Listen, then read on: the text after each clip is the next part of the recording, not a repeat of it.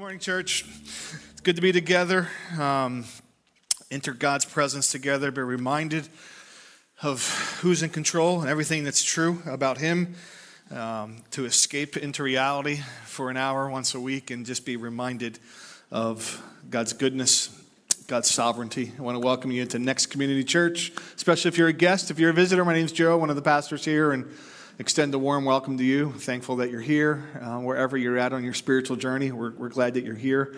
We're in the middle of a series called Hope and Holiness in a Hostile World. Really, we're coming down the home stretch, chapter 5. There's 5 chapters in the book of 1 Thessalonians, and we're in the second half of chapter 5. So we got a couple of weeks left, and Paul makes a transition. The last 3 weeks we were talking about how things are going to end. What is God's timeline for how He's going to bring things to conclusion? And Paul then makes a switch, and he switches from talking about the end to now talking about how we should live in light of the end.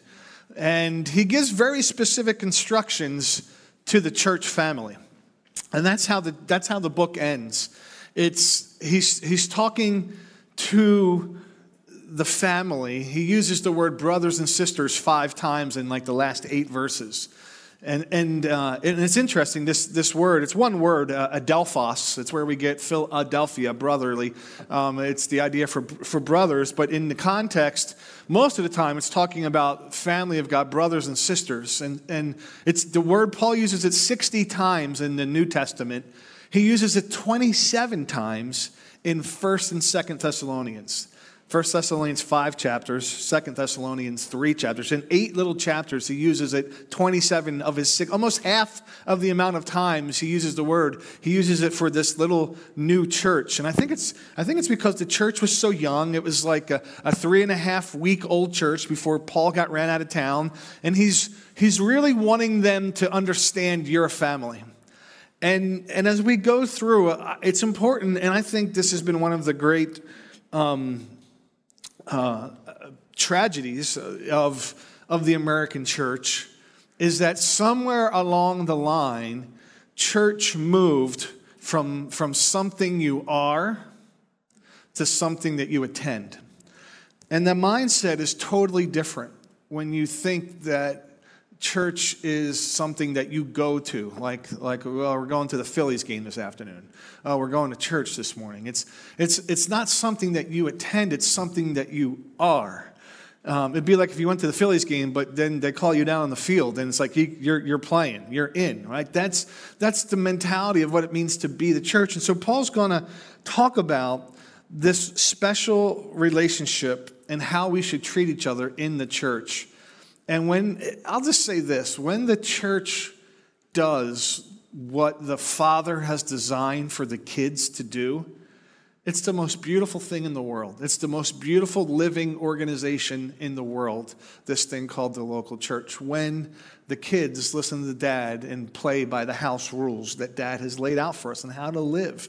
And that's what he's going to talk about today. He gives a lot of house rules. He ends the chapter with a lot of, if you've read it, it's a lot of rapid fire commands. There's 6 this week. There's 8 next week. Just do this. Make sure this. Don't do this. And so no more prophetic words. No more apocalyptic mysteries for us to unveil and try and figure out. No more timelines up on the board. It's just commands.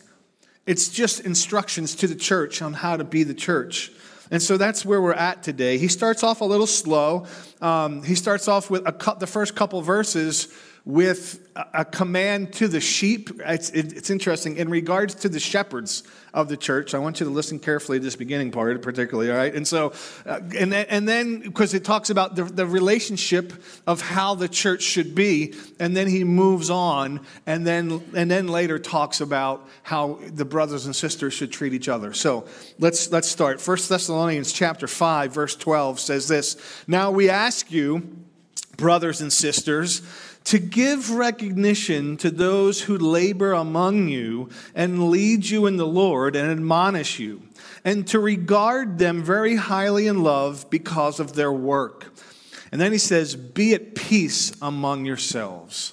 Right? Be at peace. So let's let's enjoy this journey together that we're on as a family. Like, let's enjoy these relationships. Let's live in peace together. And if we're going to do that, he says, here's the unique relationship, the dynamic between the shepherds and the sheep, and how this thing should play out and what it should look like. And he gives some very specific advice on how to treat the shepherds. And there's a couple things that I want you to notice about this that I want to just highlight in here. And so we're going to try something new here. We got the whiteboard out, and so I want to try and annotate on it. And there's some words. You can go to the next slide if you would. There's some things I want you to notice. Here's the first thing I want you to notice, and that is this. I want you to notice all of the plurals that were in this verse. Let me read it again for you. It says this: we ask you, brothers and sisters, give recognition to those, plural, who labor among you and lead you in the Lord and admonish you, and regard them, not him, them, plural, very highly in love because of their work. Right? And so the first thing that you see, and this is really, really important, is that it has always been, from the very beginning, since the church was born in the book of Acts, and then throughout the New Testament, there has always been a plurality of leadership. That has always been God's design and God's model and God's instruction. You read through 1 Timothy and Titus, where it gives qualification of leaders, and it's assumed and it's always written that is a plurality of leadership. And somewhere along the line, we've shifted again in the church where there's been one person that was knighted like sole pastor over this whole thing, and it's a dangerous thing, because what can end up happening is you have one person with too much power, too much authority, too much treated like a king. And this is his kingdom, and you're the subjects of the kingdom, and the king always kind of gets his way, and the king has too much power. And again, if you're following kind of what's happened in a lot of, not a lot of, but in enough that it's always in the news of pastors that have fallen because they've got too much power, too much authority. And the New Testament really knows nothing about this solo leader mentality.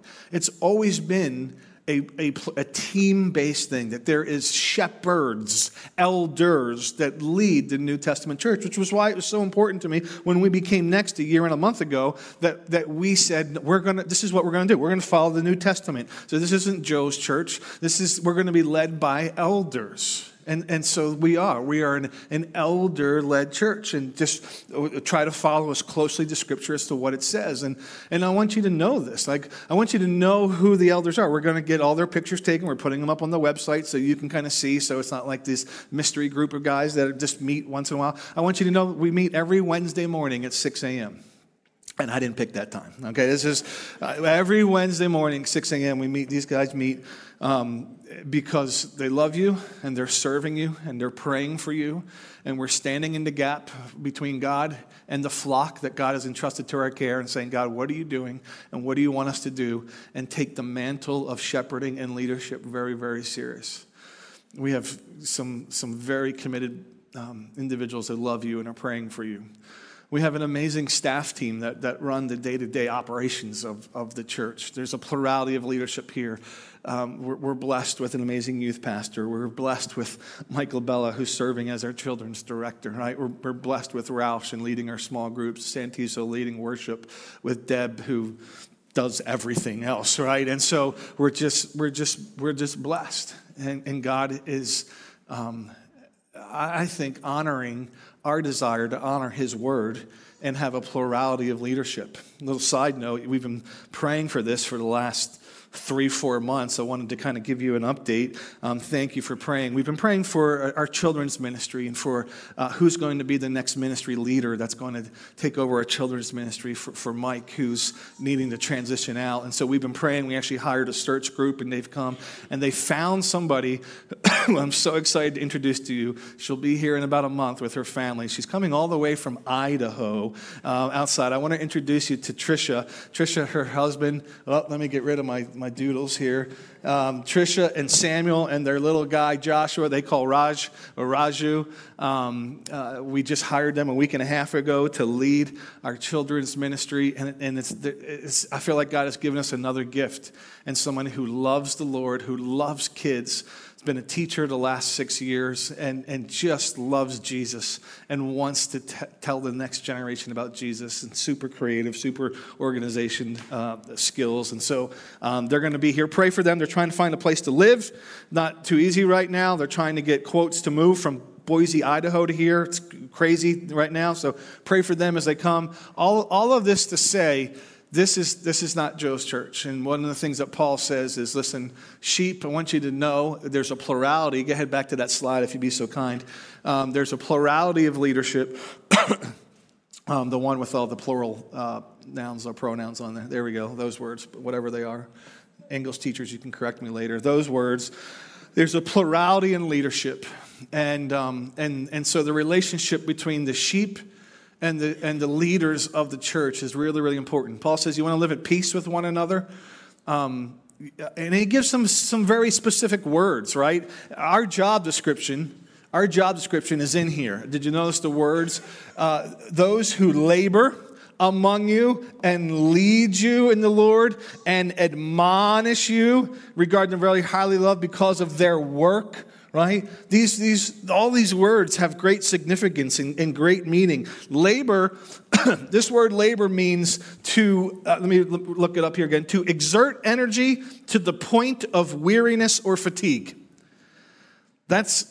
That's ministry, and I'll raise my hand and say I agree with that. That's a good picture of what it is in ministry. That is, nobody here is coasting, right? None of our staff is just kind of just getting by. I promise you, none of us went into it for the great money, right? That's certainly not the case, and so we're not trying to climb a ladder, achieve success, or right. It is a labor of love. It is something that in our heart we know that God has called us to. And therefore, it is labor.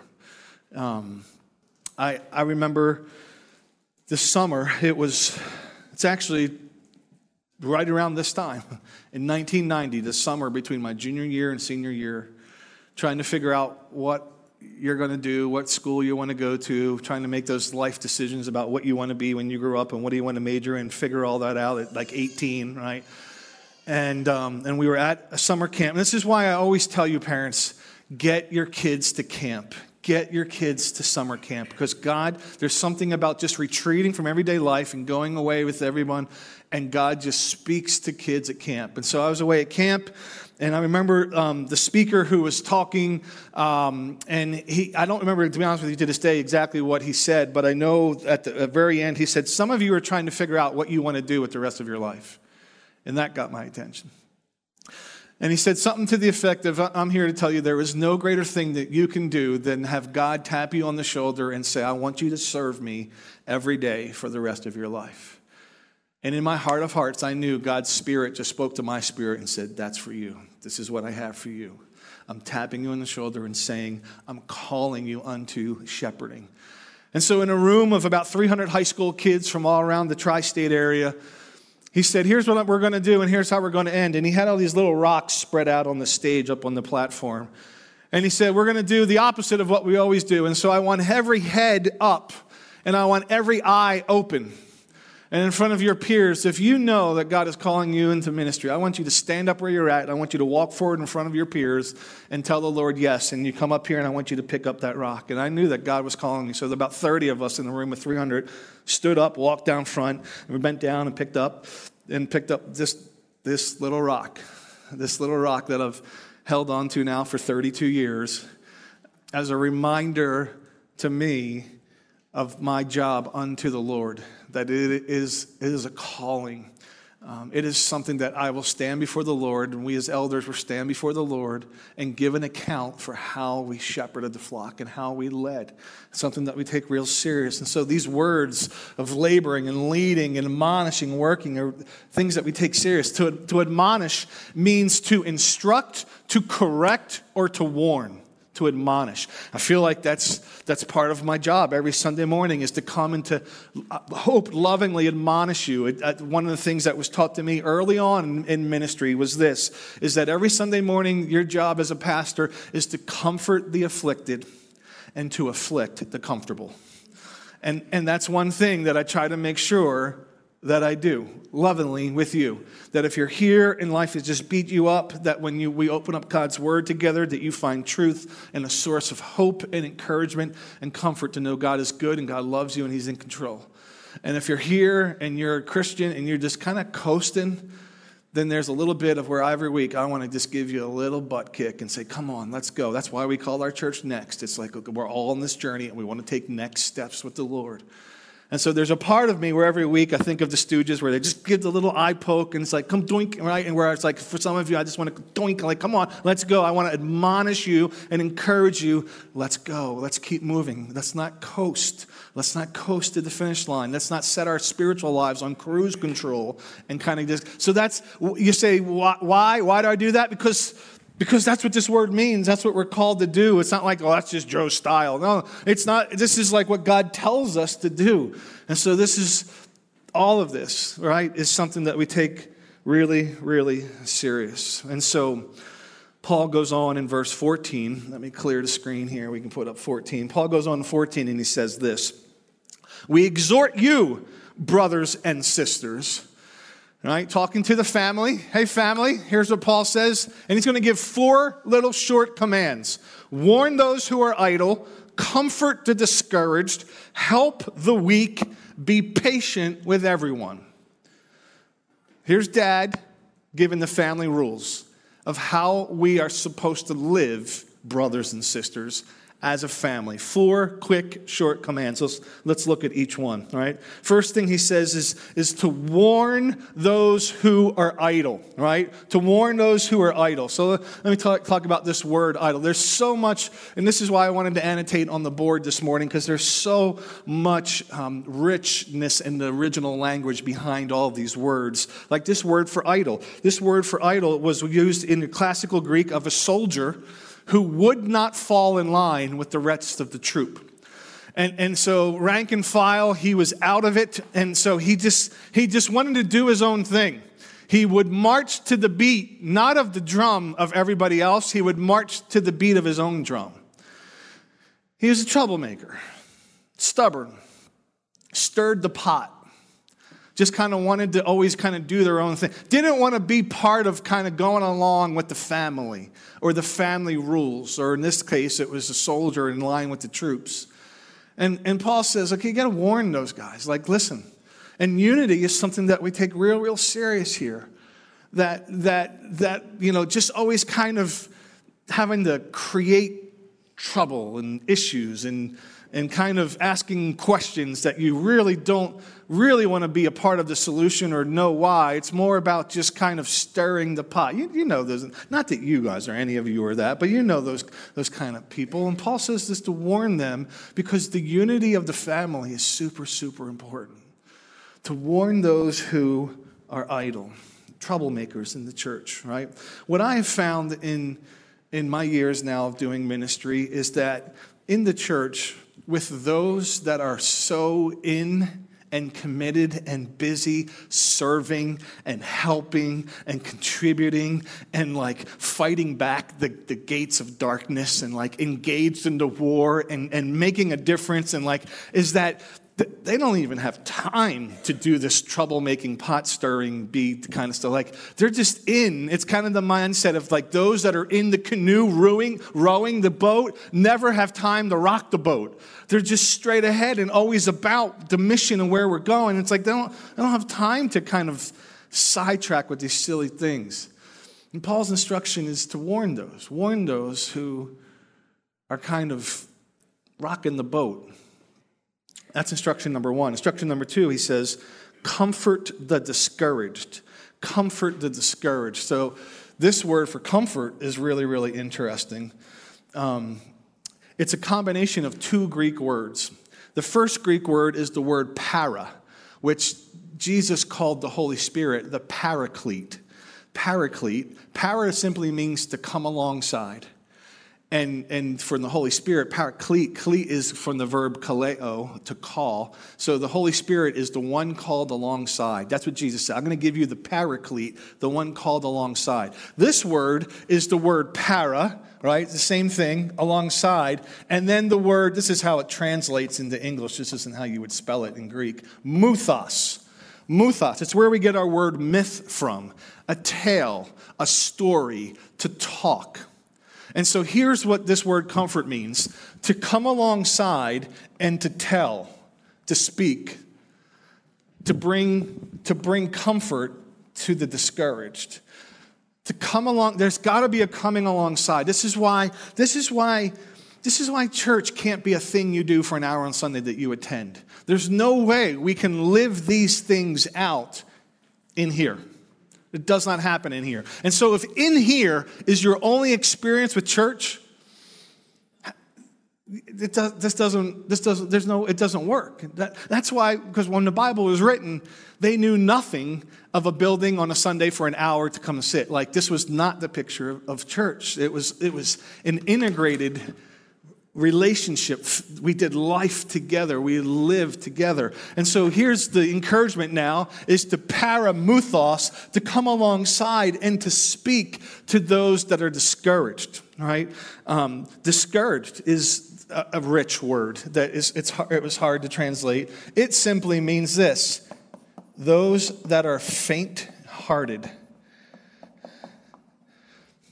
If you flip it around, those whose hearts are about to faint, the discouraged, they lost hope, they're struggling, they've been overcome by the issues of life, right? They're just beat up, and their hearts are ready to just give up. And Paul's instruction to the church is to come alongside and to bring comfort to those. And so how do you do that here? Right? You've got to be in relationship with it. Again, this is why we're so always fanatical about community groups, because we need to live as a family. I know there's times in my life where I need this. I need paramuthos because I'm here. Right? I need that. But if I've built a relational wall around me and I've made my schedule so busy with doing other things that I never have time to do family things, and then life hits, and then we just feel like I'm just floating at sea all by myself in the sea of struggles and difficulty. And it's like, where's the family? Where's the family? And it's like, well, you've isolated yourself from the family. And that's why you've got to take that step into being part of the family, so that we can do family things together, and so that we can come alongside you and do that. Put courage back into you. That's what it means to those that are discouraged, to come and to put courage back into the discouraged, to revive their hearts. Let them know they're not alone. Come alongside them. And then, related to that, let me get rid of all this. Paul comes and says the next thing is to help the weak. Help the weak. The idea, most commentators agree that the word for weak here, this word for weak, had to do mostly with those that are spiritually weak. This idea, the idea in Scripture, the illustration that's used in Scripture is that when you come to know Jesus and believe in Jesus, you start a new life. Jesus comes into your life, makes you spiritually alive to God, and that you're born again. And just like when you're born a first time, you're born a baby. When you're born again, you're born a spiritual baby. This is the language of the Bible. You're a spiritual infant, and you need to grow, and you need to learn and develop. And it takes, listen, spiritual mothers and fathers to come alongside spiritual babies to help them grow. That's the way it is in real life, and that's the way it is in the spiritual life. It has nothing, by the way, to do with age. You can be 55 years old and be a spiritual baby, the way you just came to know Jesus last Christmas, and you're 8 months old in the Lord. And so you're a 55-year-old individual, but you're an 8-month-old Christian, you're a spiritual baby. You need others. You can have a 30-year-old who's been walking with Jesus their whole life come along and help you understand the Bible and how to pray and how to understand these things. How do you even study the Bible and read all these things? And that is why, friends, 3 months ago, it wasn't like we didn't know what to do with our hallway. We're like, well, let's just put some bookshelves out there and throw some books on it. That's why we put out here this discipleship library, we called it. If you recall, for years in the past, we tried to make this is what discipleship is, coming alongside, helping one another grow. We had a bunch of classes, and we had a lot of books, and it was like very 101, 201, 301, 401, and we called it the journey and come along journey, and on paper, it made a lot of sense. It was like, yeah, you're going to do this, and then you do this, and then you do this. The problem is none of us live life on paper. Life happens, and it's like this, and it never worked out the way it looked like. And so we thought, how can we make this idea of helping one another grow really, really easy and simple? And so we took 28 different categories of all the arenas of the Christian life, put out recommended resources that we think these have been read, tried, true, tested. It's good stuff, right? They're not the Bible, so there could be something in there. You're like, I don't know if I agree with that. That's okay, right? It's not the Word of God. They're 99% good. But these are things that we trust. And then said, listen, get together. Like, we want to take our hands off the steering wheel and say, all right, go. Find somebody that in your group, get together and say, and I've heard a couple of this happening, but to be honest with you, I haven't heard a lot, which is why I thought it'd be a good idea to remind you again as we're wrapping up summer here in the next few weeks and look into the fall. Maybe that's a step that you want to take, is to engage and say, let's go out, let's look at the categories, what topics interest you. Hey, why don't we read this book together? Let's get together once a week. Let's grab a coffee. Let's do life on life and discuss this, right? And so that, again, it's being a family together so that you can help the weak, spiritually weak. There is a range of meaning. Most believe that this probably meant spiritually weak, but it could mean emotionally weak. It could mean physically weak. It could mean those that life has beat them up right now. And so it's interesting, this word for help, I'm telling you, the language here is so rich. This word for help means to take hold of, to prop up.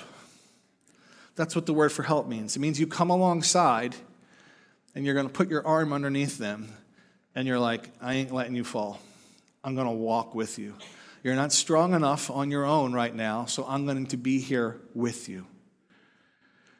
Some of you know exactly what this is because you've had it done for you in a moment of weakness when you're down. Your family's been down, you've been down, whatever the situation is, your job, your relationships, your health, you've been down, and you've seen people come alongside and do this word for help, to take hold of, to come alongside, and to prop up.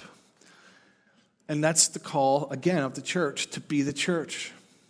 And again, how would you do that here on Sunday morning? It wouldn't. And so again, it's another reason to live in community together. And then this last command, this is the doozy, to be patient. Why did you have to put this part in, Paul? With everyone. How about just be patient? That would have been sufficient. But no, be patient with everyone. I looked up everyone. You want to guess what it means? It just means those that you really like. That's what. No, it does not. It means everyone. It means everyone. Be patient with everyone. This is such a difficult one. We want to be patient. We got to be patient. I mean, we want people to be patient with us. Like I want you to be patient with me. I know I'm not perfect, and so when I mess up, I want to be patient. But why is it so hard to turn around and to be patient with others, right? You know how God teaches you patience, right? He picks you up and he puts you in a situation where you got to be patient. That's the only way to learn patience, right? God doesn't like supernaturally look down like, oh, there's Joe. He's wanting patience. Let me just zing let me just give him, okay, now I got patience. Like it's not how it happens. It's like, hey, okay, you want to work on patience? Let me put you in the patience gym. And we're going to go over here and I'm going to stretch you to learn to have patience. The only way you grow in patience is to be in situations that require patience so that you can develop that attitude, that disposition. Easier said than done, right? How do we do this, right? Because I don't know about you. Let me give you a couple tips, I think, to understand patience. The first is this. Be aware that typically we lose patience the most with those that we're the closest to. Those that we're comfortable with, those that we're with all the time, those that are most cherished in our heart, those that we love deeply. It's usually our family members, those that are closest to us, is the ones that we show lack of patience with. So be aware of that. Number two is be aware of like what sets you off. What triggers you. The word for patience is literally the word for long fused. That's the word for patience. Long fused. Some of you are like, yeah, my fuse was burned up years ago. I got a fuse and it's this big, right? And it's always crackling and sizzling. And all it takes is a little thing to have you pop, little thing to set you off. Be aware of what is it that sets you off, right? What triggers you and kind of makes you lose patience so that you can kind of go into life and the days knowing, and when you see a situation, like I just wrote down a couple things of mine. This is what triggers me and what sets me off. It's like if I have to tell the same person the same thing over and over and over again, I lose patience with that. Of incompetence, like when somebody, it seems like it happens all the time now out there with the worker shortage and all this, it's incompetence. And my bleeding heart daughter's like, Dad, you got to be more patient. You got to be kind to people. I'm just like, they just got to do their job, right? And so we were down the shore last Friday, and I lost my patience. And we were at a restaurant, and we decided, it was 5 of us. We were down there, and Cole's girlfriend was with us. And so we were going to get waters, right? We're going to get waters. We're going to get waters, right? And so you ever make that family decision, it's going to like save you like $20. We're going to get waters. And so we're going to get waters. And so, you know what I'm talking about, right? And so, remember, none of us went into ministry to get rich. Sometimes you got to drink water, and it's good for you, and we just say it's good for you, drink water, but really I don't want to buy you a $4 soda. And so the waitress comes, and she plops down 5 water bottles. I'm like, oh, man. And so then an hour later, she brings the bill, and I look at the bill, and they were $4.50 per water bottle for 5 of us. And let's just say at that moment, I was not long fused, right? I was like, and I just got, and it wasn't so much even at this point, it wasn't even so much about spending $4.50 for a 14-cent bottle of water. That wasn't necessarily the issue. It was the fact that, and I said, she should have told us, right? She should have, it was just, all you had to do is when you order water, say, well, actually, we bring water bottles, right? And should have told us. And like, so it's like, man, just do the right thing. Just handle the situation right. So that's my stuff, right? So I got to be aware of when I get, what's your thing? What is your thing that you know that you're not long fused in? And it just kind of, it doesn't take much to set off that fuse. Be patient with everyone. And then Paul gives the final 2 commands that we'll wrap up with here. The final 2, and here's what he says. They don't get any easier, by the way. He says, see to it that no one repays evil for evil to anyone, but always pursue what is good for one another and for all. 2 more final family instructions. Here's the first. Let's talk about this one. Do not repay evil for evil. Jesus said that, all right? Here's the interesting thing. That's not only what the verse says right here, is it? What does the verse say? Class, what does it say? It says, see to it that no one. So it's not telling you, it's a given. Jesus said this. It's a given not to repay evil for evil. I mean, that's our human nature to want to strike back, right? You give me silent treatment, I'll give you silent treatment. You hurt me, I'm going to hurt you, right? That's instinct. Jesus said that years ago. No. Do not repay evil for evil.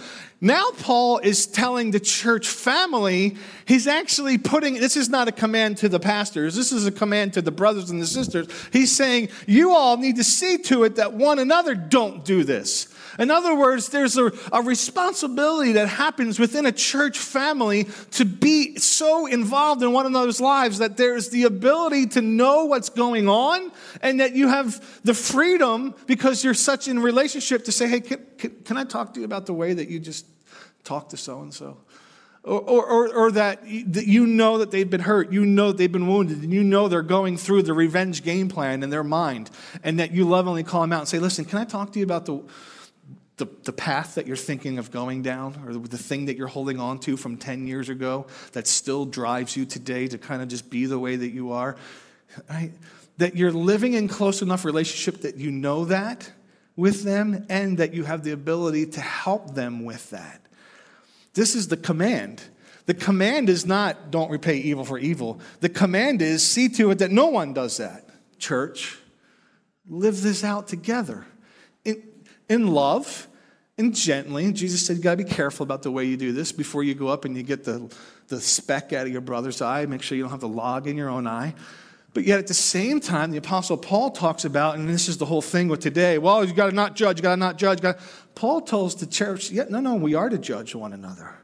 We are to, as a family, before you see someone who's driving the car of their life about to go off the cliff, you're making a judgment. You're going the wrong way, and you're about to hurt yourself and your family. I'm stepping in and telling you, bro, you got to stop. That's a loving judgment, out of love, not out of condemnation, not out of sitting in your high chair and looking down, out of love, engaging into someone else's life. This is what Paul says to do for anyone.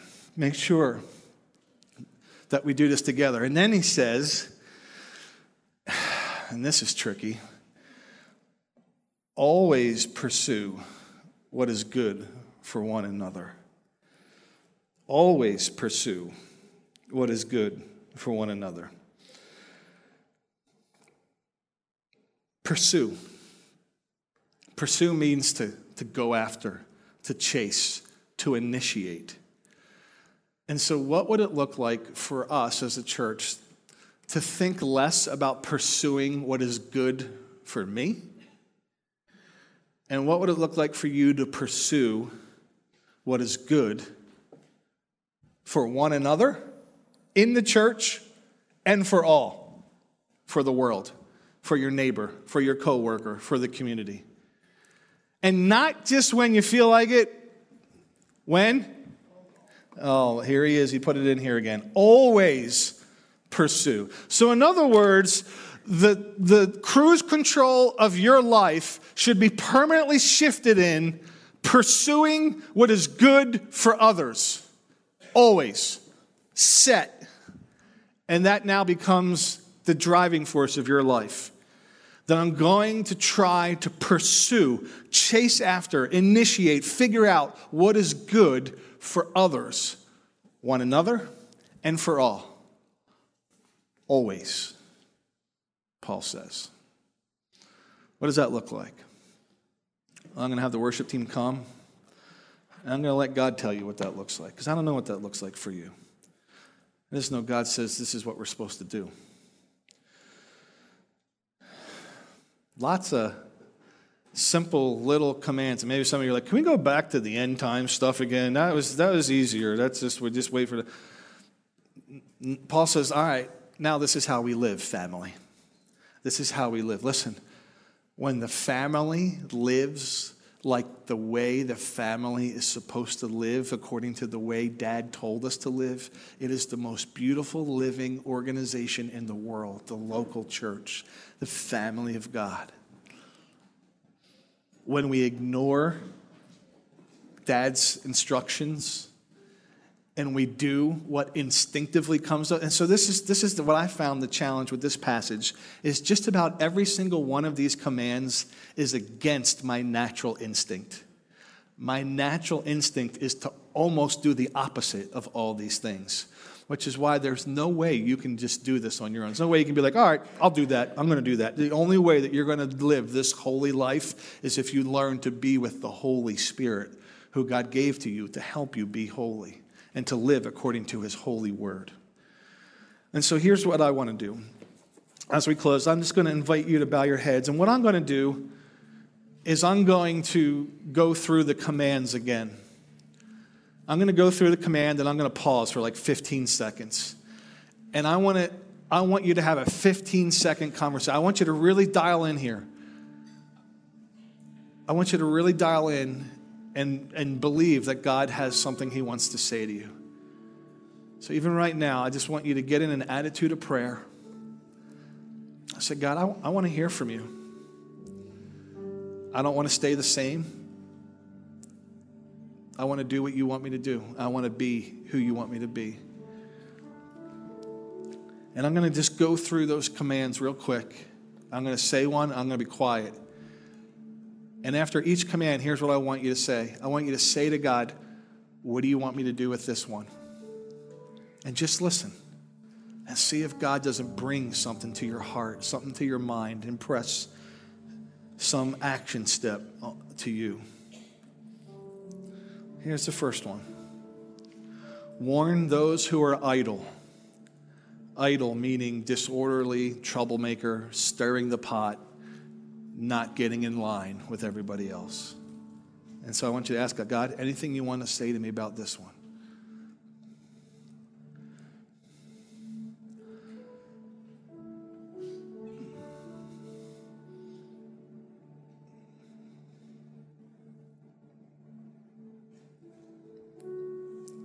Comfort the discouraged.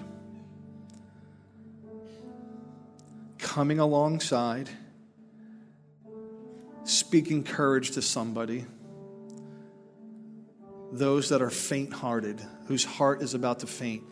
God, what do you want to say to me about this one? Who do you want me to comfort?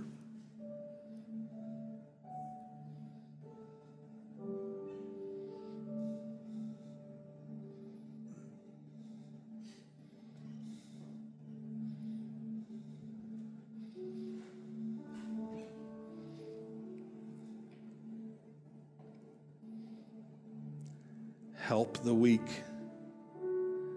Help the weak.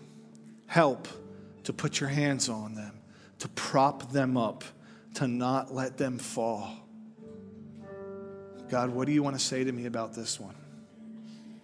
Who do you want me to help?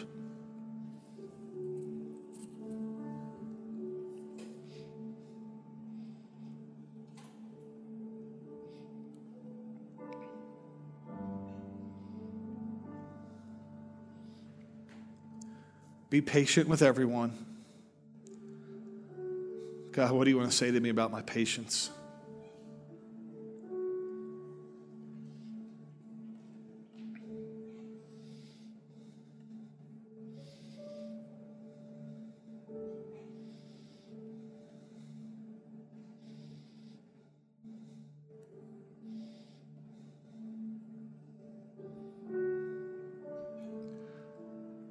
Don't repay evil for evil.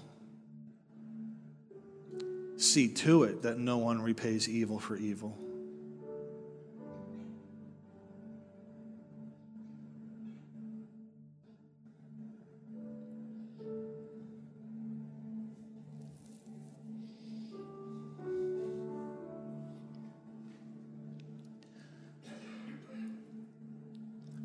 Pursue what is good for one another and all. Always pursue what is good for one another and all.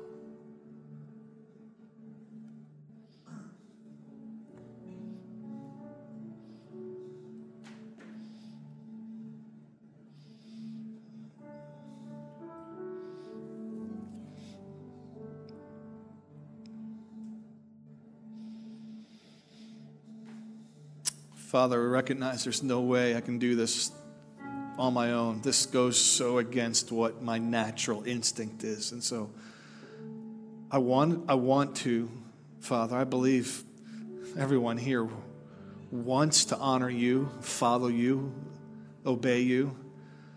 God, our flesh is so strong. So I pray that we would, even right now, that we would yield to the Holy Spirit.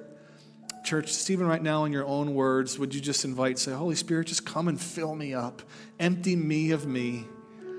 I got too much of me in here. I need more of you in here, God. Holy Spirit, come. Fill me up that you might control me and help me and guide me and strengthen me, lead me.